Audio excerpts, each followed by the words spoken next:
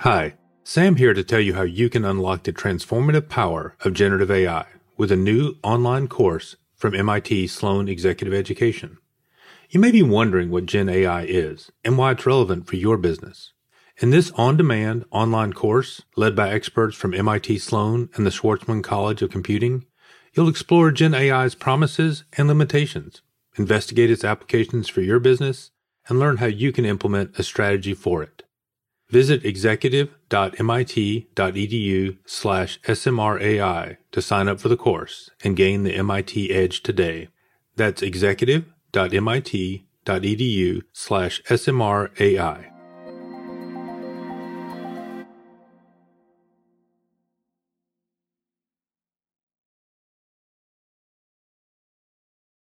There can be sizable gaps between people working directly with technology and people working in product teams.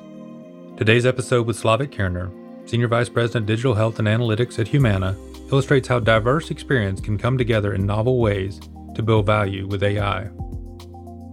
Hello and welcome to Me, Myself, and AI, a podcast on artificial intelligence and business. Each episode, we introduce you to someone innovating with AI. I'm Sam Ransbotham, Professor of Information Systems at Boston College.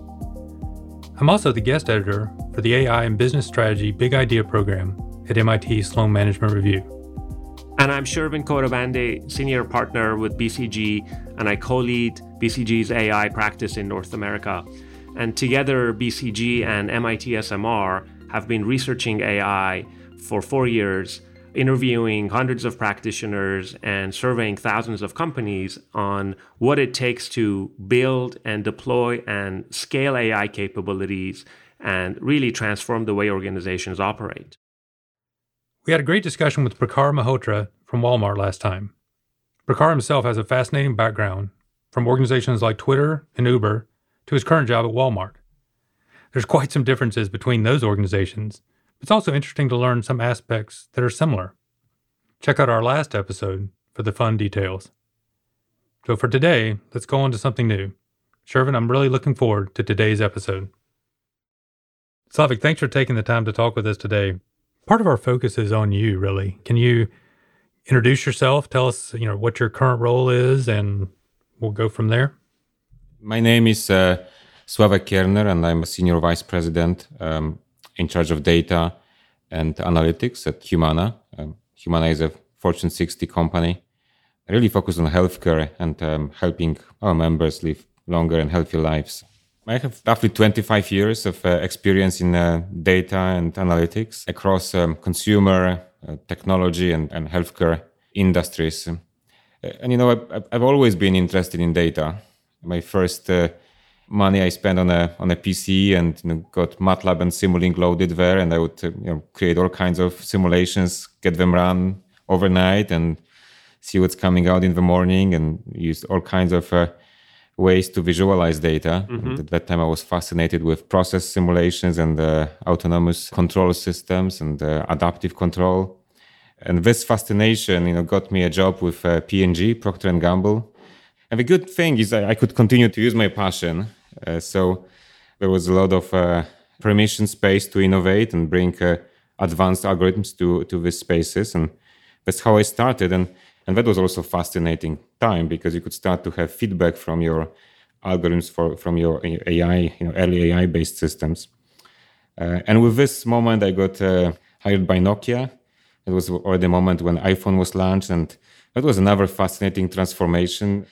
And as you probably know the story, that part of business was acquired by Microsoft. Uh-huh. And I moved, all of my team, and I was running data and analytics for Nokia at that time to Microsoft, looked around for a while, helped run some of the same operations across Microsoft's retail and devices business, and then moved to the cloud and AI unit. And that got me to Humana. So roughly 1.5 years ago, I got to this moment when I thought, okay, I built quite a bit of experience in data and analytics and can make money with it, but now let's try to use it for some good purpose. And that's something that we can do in healthcare, where next to having a lot of data, we also have a very noble purpose. I think you've almost run the table at almost every sort of industry and every sort of application. Sounds like you're just right ahead of whatever's happening next. That's what I hope so. Actually, I'm looking for these challenges. This is pointless, but I have to follow up. Were you a chemical engineer back in at the P&G days? I worked very close to chemical engineers, by the way. So part of my projects were to actually rewire large chemical factories and think about really, really huge chemical operations that P&G has in major cities. But to your point, I actually did two majors. One was in mechatronics, and that was essentially at that time a fascination with AI in my part of the world. And the other one was in business management. I just mentioned that because both Shervin and I are chemical engineers back in the dark ages and thought we'd found a compatriot in the whole thing. Because I actually got interested in, you mentioned simulation as your beginning as well. And that's where I started too, was you didn't have to build a plant. You could just simulate it and just really shows some of the opportunities from data. And it sounds like you saw some of those same things. Exactly. And you mentioned simulations of factories. That's exactly what I was doing. So it's interesting because that fascination that I had early on during my studies with simulation, I could bring to P&G. So a factory is very different than you are in Humana. That's a completely different. Chemicals don't mind if they sit for a while in a vat, but patients do. How do the things you've learned from that past experience influence your current? I think there are a number of things that actually you can learn in supply chain and chemical processes that actually do apply to healthcare. It's fascinating. Yep. But let me just list a few. So first of all, the whole basic setup of process and process control, I think applies to chemical factory. And when you think about market, it's very similar. Right? You can apply so much marketing, and when you do too much, of course, you're wasting money. Not enough is not going to give you the results. So you kind of meet the similar problem. And I think troubles that you have with keeping chemical processes in control also actually we see in healthcare. So for example, if chemical control has a lot of lag, so the time from when you apply certain force or temperature to a time when you start seeing a result of it on the output of a process, the more this lag is there, the more difficult it is to keep the system in control. Classic thermostat problem. That's what it is. And when you think about healthcare, we have exactly the same. So we were trying all kinds of treatments and programs for our members on the onset. So think about diabetes or issue of, let's say, having a heart disease and then needing to adhere to medications. We try to convince you to do it, but very often we need to wait very long until we see that actually your health has improved. And again, here we have this long lags, and at this lags, are both inherent to the process itself and clinical domain, but quite often they also result from just poor data interoperability. I think you're making a super interesting point that there are archetypal sort of problems in different disciplines, different industries, different fields altogether, but similar approaches, once customized to that particular industry or company, would give a lot of good results. And I resonate a lot with that. You listed some very good examples. Do you feel that diversity across having seen different archetypal problems in different industries and disciplines, do you feel like that is a important attribute of someone like yourself who's leading an AI organization for a company, just coming from sort of different backgrounds and having seen it across very different disciplines? Yeah, I think it is useful. I mean, it's useful for me, of course, and I have a lot of respect for leaders that emerged from healthcare industry, and of course they have that background, which I am learning only on how to really operate in a healthcare context. But to your point, I think specifically in healthcare there is a need for people that will come from other industries and bring knowledge because it feels that healthcare is a little bit behind. Certainly from data transformation, availability of data, certainly from usage of AI, and also from platform point of view. Hi, Sam here to tell you how you can unlock the transformative power of generative AI with a new online course from MIT Sloan Executive Education. You may be wondering what Gen AI is and why it's relevant for your business. In this on-demand online course, led by experts from MIT Sloan and the Schwarzman College of Computing, you'll explore Gen AI's promises and limitations, investigate its applications for your business, and learn how you can implement a strategy for it. Visit executive.mit.edu/SMRAI to sign up for the course and gain the MIT Edge today. That's executive.mit.edu/SMRAI.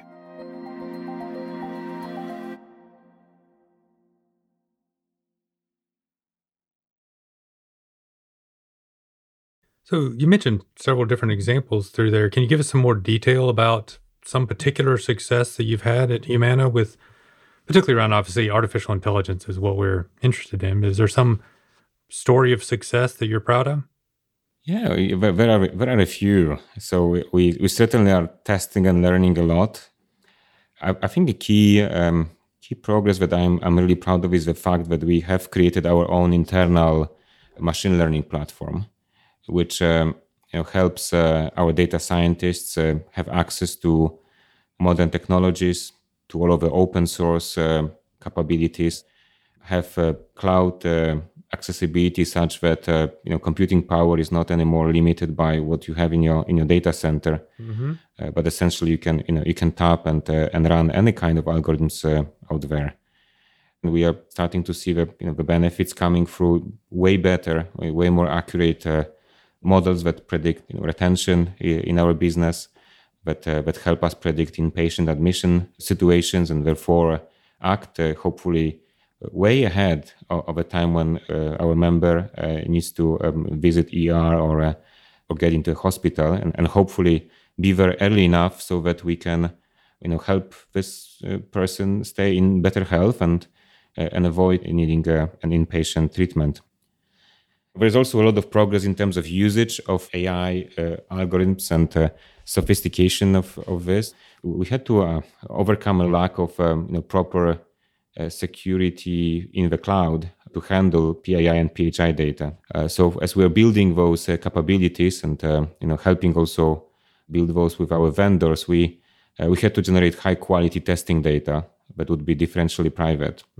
We are able to create a new model, an AI model based on synthetic data, which is of similar accuracy to the one that is created on real data.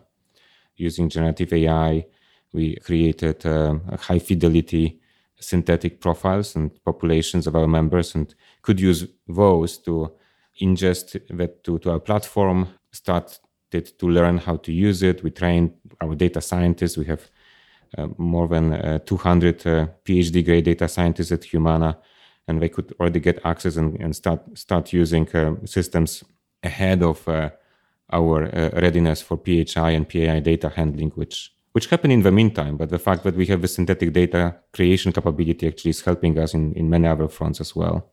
So make sure I understand, you're using this tool to help your organization learn how to handle the real data. So you use AI to generate synthetic data that then lets everybody practice and learn on before it becomes a real patient. That's correct.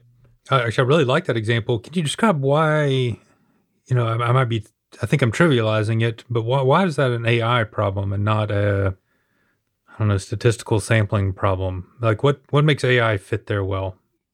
It's good. It's a good question. And I think this became an AI problem when AI became better. So I don't know, you all probably have seen some of the work of NVIDIA that creates the synthetic faces of people. So essentially you use deep learning to train neural network to essentially learn on how a face of a person looks like, and when you ask it to recreate, taking away the original data and controlling for overfitting in such a way that you can ensure that none of the training pictures is recreated exactly. So essentially all the faces that synthetic generator generates are unreal and never existed. And and that field has started many years ago, but initially these faces they kind of always had two eyes, but an eye could be in the middle of the forehead, and so you right away see that it's not real. But over the last 2 years they have improved so much that when you look at this synthetic face right now, it looks it's hard to recognize that it's not a human, and it could be easily tricked. So the parallel there is that you're performing the same trick, but with data rather than with images. Exactly. We look at a human's record, at the history, health history, but also actually a complete history of your demographic and health data, and we recreate the same population through an approach like this one. So fully differentially private, very high quality. When you look at this, you take a physician looking at health history of a synthetic individual, and a physician cannot tell that it's unreal, and it looks like real. Who had the idea to do that? I would not have thought of that. So it's always a mix of people that are sitting around the table to try to solve a tough issue that we have. That's part of it, and quite often we invite our partners. So in particular, that technology came from a collaboration with a partner from Europe, who interestingly enough also worked with me at Nokia. So a very talented individual that created the synthetic data set capabilities and synthetic data creation capabilities, and got a lot of success with this in Europe, which, as you probably know, of course, is much more concerned with personal privacy. And then another set of partners we are working very closely with right now is Microsoft, and their advancement of differential privacy and this space. And then finally, we quite often connect with academia, and we have those connections as well. This is a great example of how, real technical topic from a different discipline with deep learning and image, recognition makes a tangible difference in a completely different industry. And I could imagine maybe 20 years ago, 15 years ago, clinicians and business folks running a company like Humana would say, well, that's not the same. There's not real patients. It's all synthetic. We can't trust it, et cetera, et cetera.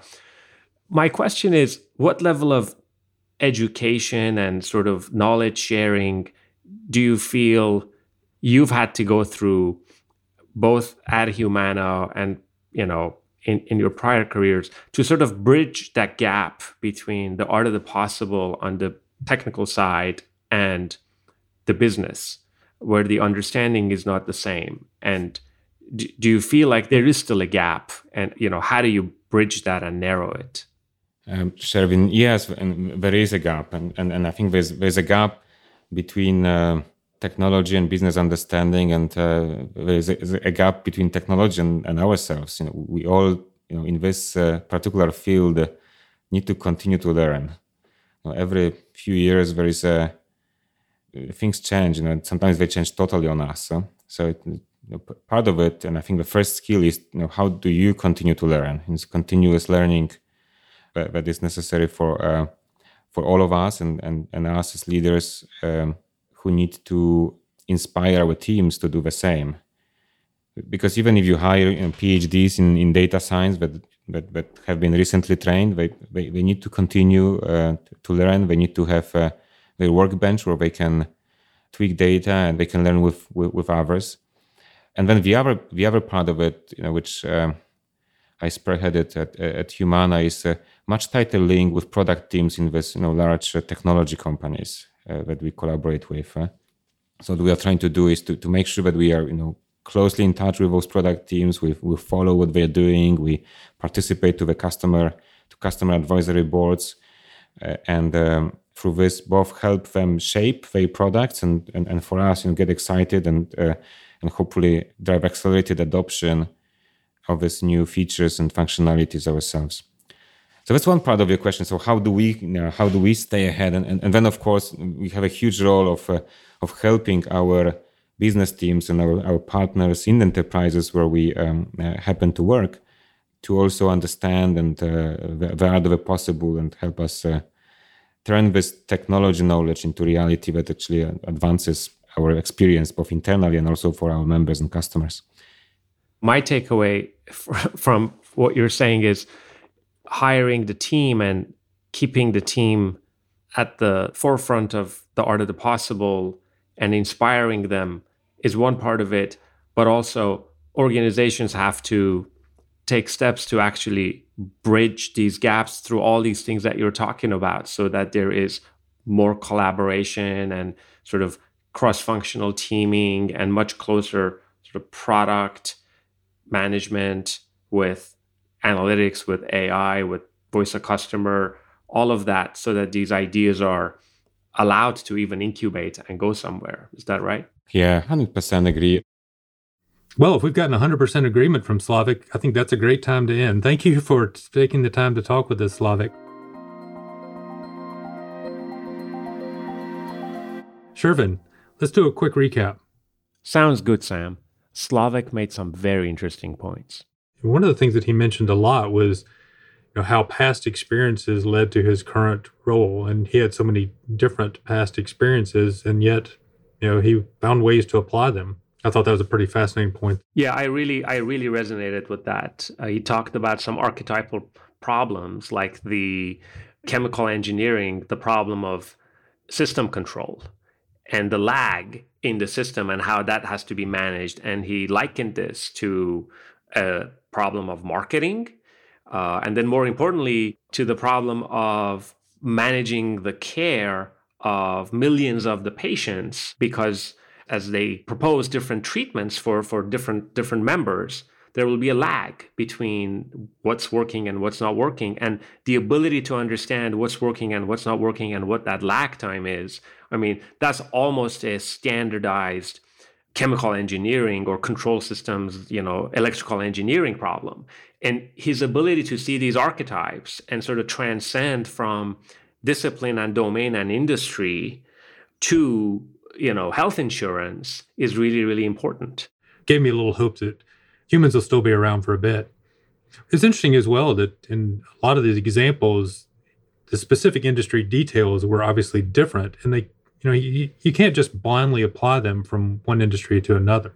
And I think there's a role too, that creativity and being smart about what fits and what's smart about what doesn't fit. That again seems very human.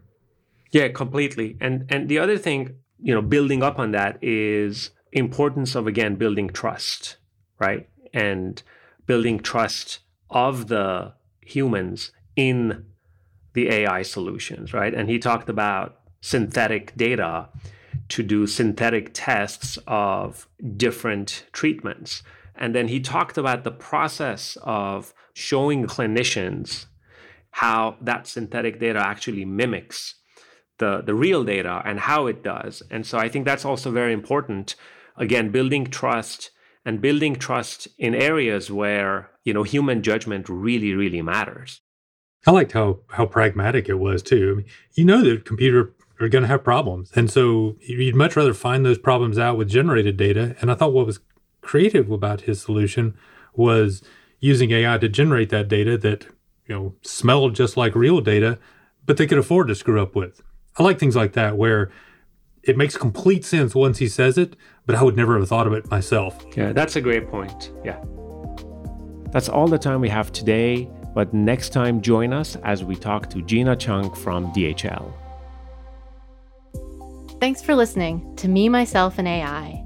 If you're enjoying the show, take a minute to write us a review. If you send us a screenshot, we'll send you a collection of MIT SMR's best articles on artificial intelligence, free for a limited time. Send your review screenshot to smrfeedback@mit.edu.